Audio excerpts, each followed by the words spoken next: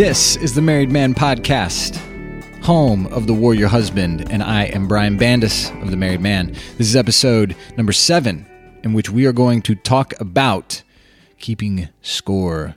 Dun, dun, dun. Bad. Don't do it. Hey, before we talk about that, please consider sharing this podcast with a brother, friend, coworker, cousin, brother-in-law, anybody who you know who cares deeply about his marriage and the family legacy that he's going to leave behind. So, the Married Man Podcast comes out once a week, and it's where we talk about how to bring our A game to our marriage. And just as importantly, how do we become the phenomenal men that we want to bring to our marriage by stepping up and fulfilling those roles as husbands and, for some of us, as fathers. So my hope is that, if nothing else, after listening to this podcast, you'll leave with enough gas in the tank to decide that you're going to bring that A game, to bring your absolute best for your family for another week, no matter how hard it gets. So, this week we're talking about keeping score, guys. We're talking about this whole sort of like keeping a ledger, right? And every single one of us does it. I do it. Don't get confused, all right? Me talking on this podcast and writing the Married Man emails, I can promise you it is not because I'm the man as a husband and I've just got it dialed in. No, I blow it basically daily. And I think maybe that's the value I bring, is that I blow it daily, and then I can tell you, hey, here's some pitfalls, here's some things not to do. And I do this. We all do, right? I come home, I'm exhausted. Here's what I deserve in my mind. I've been busting my butt. I'm doing it for my family. Doggone it. I'm so noble. Can't you just let me walk into the house and, fill in the blank? I want to sit, I want to watch this, or I want to read that, or I want to, whatever. I got my things, you got your things. We all have something we want to do. We feel like we're entitled to it because here's what we're bringing to the table. On the other side, you got my wife. She's been with the kids. She's exhausted. She's like, finally, someone can come in and take some of this burden off of me. And who's that going to be? Ta-da, it's me. And so then we get into this trap of, well, this is what I did today. Now, I will tell you guys that our household, for the time being, is a somewhat traditional setup. Kelly is primarily home with our 3 boys right now. We adopted a little boy last year, and so we decided together that at least for the first year or two, until he's starting to go to preschool and whatnot, that it would really be beneficial to him for her to be home. And so right now we're operating with somewhat traditional roles, and that's fine. It's working overall pretty well. Like anything, it has its pros and cons. But in our household right now, that's the deal. And we can fall into this thing where she's like, I've been with the kids all freaking day, take over. And I'm like, I've been working my ass off all day. I need a break. I didn't come home to keep working, and we get into this tit for tat thing where, I make this amount of money for our family and I do it because I care about you guys. And she's like, well, you don't even do your own freaking laundry, you child, right? It goes back and forth. Where does it end? Spoiler alert. It doesn't. There's not a resolution where where one of us goes, crap. Okay, you've done one more thing than me. You win this time. I'll go take the kids. That is not how that ends. It ends in resentment. It ends in division. It ends in we are instead of being aligned and being united, it ends with us being at odds, and it is me against her. And that is not the design. That is not what a healthy marriage looks like. We're a team, right? There's not, I have the most important tasks, and then Kelly has the second most important tasks, and then on down the line. That's not the deal. I talked to Kelly about it this way. If we're running a company, right? If this is a company, of course, as an entrepreneur, that's what I'm going to go to. You can make it a sports team. You can make it whatever. We're running an organization. The goal of this organization is to have this certain family life that we want. And that certain family life that we want is not possible without me, and it's not possible without her. It's if you just had me and removed all that she brings to our family to make it feel just as magnificent as it can feel, I'm going to tell you, it would suck without her. It would just suck. Okay, cool. All right, I got the income. And then basically everything else good is gone. And so it really goes both ways, right? We both bring significant things to the table, and it is an absolute trap to get caught into this comparison where we're trying to weigh out, what's more important, what she does or what I do. Who's done more today or this week or this month or since we've been married? Who's done more? Let's pull out the balance sheet and see. Well, I've worked this much. Oh, she worked that. Oh, she's got a master's degree though. I don't have a degree. Her parents did this for us. We got, that's nonsense. That's a freaking dead end. I mean, that is going nowhere fast.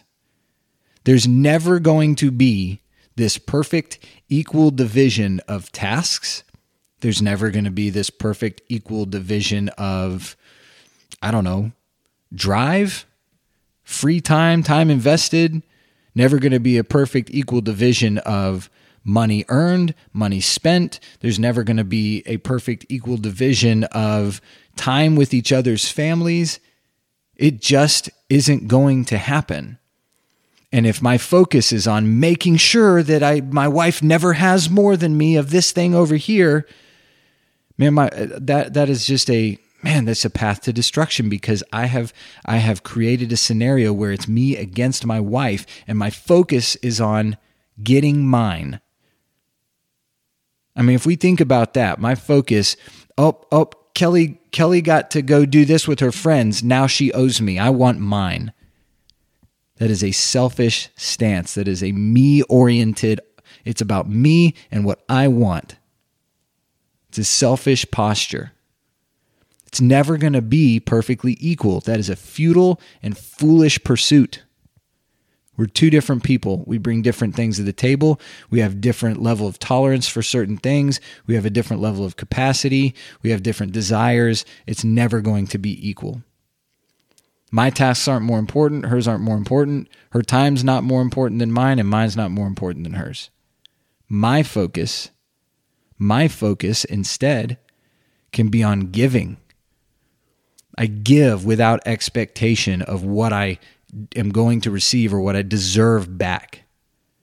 If I'm giving to her just to make sure I get something back, that's not generosity.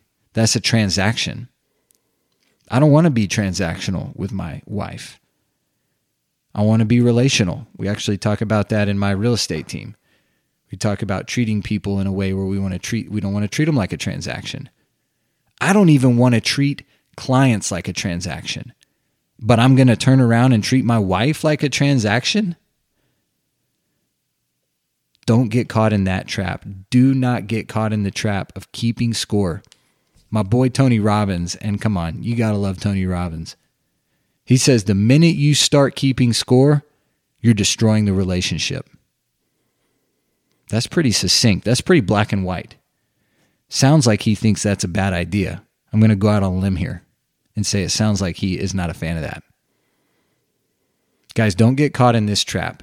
The goal is not for everything to be equal. Your goal in your marriage is to give. The best marriage advice I ever got, and I don't remember if I've shared this. I know I've written about it. I don't know that I've shared it in a podcast yet, but the best marriage advice I ever got, and I believe I got it from my dad, was that if each person in the marriage is focused not on what they can get from the marriage, but on what they can give to the other in the marriage, you're both going to get what you want.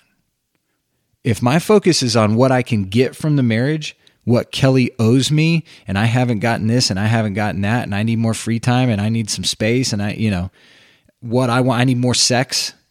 I mean, come on. We all feel that way, right? If my focus is on what I want and what I'm supposed to get, it is basically a guarantee that I am not going to get all of that from her and from our marriage. I mean, this is for a whole other topic or a whole other podcast, but what about those of us who get in the trap of what I'm supposed to get is meaning in life or my happiness, and we sort of hang our fulfillment on this person and on our marriage? If my focus is on what I'm supposed to get, then A, I'm not giving, and B, I'm going to be disappointed.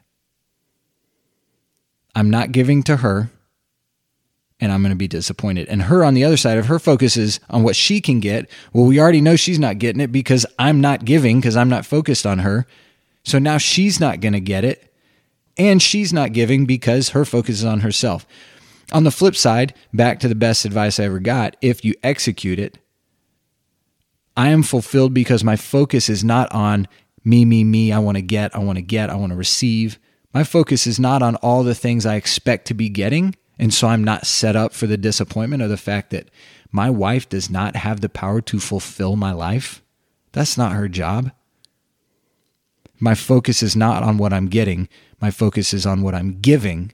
Then A, I am giving to her, and B, my focus isn't on all the things I should be receiving, and so I'm not feeling disappointed about the things I'm not getting because that's not my focus. So, your focus, your objective is to give all that you can to your marriage, and not with the expectation that you will receive equally. It's not a balance sheet. You don't give so that therefore your wife will owe you. She doesn't. You just give because that's what love is. It is giving of yourself. So there you go. Give, not to receive, but just to give. Give because you love, the end. Do not keep score. It's a trap. Your wife does not owe you. All right? This isn't a football game or any other kind of game. Don't fall into that. Guys, thank you for listening. Truly appreciate the privilege of getting to talk to you each week. The meat and potatoes of the married man, as I say every week, is the weekly newsletter I send out to a couple hundred guys every Monday morning. So if you do nothing else, head over to themarriedman.co. I couldn't afford the M. So themarriedman.co and subscribe to that newsletter. I send it out every Monday morning to kick your week off. Just a short email to start your week, talking about the things that matter the absolute most. And everything you're going to do this week, you're going to go out and you're going to kick ass and you're going to take names. And here's why it's worth it. All right, so we're going to start your week every Monday morning with the good stuff. I send that out, and then every Friday, I send out a video to cap it off. Guys, thank you for joining me. I look forward to talking to you a week from now. Adios.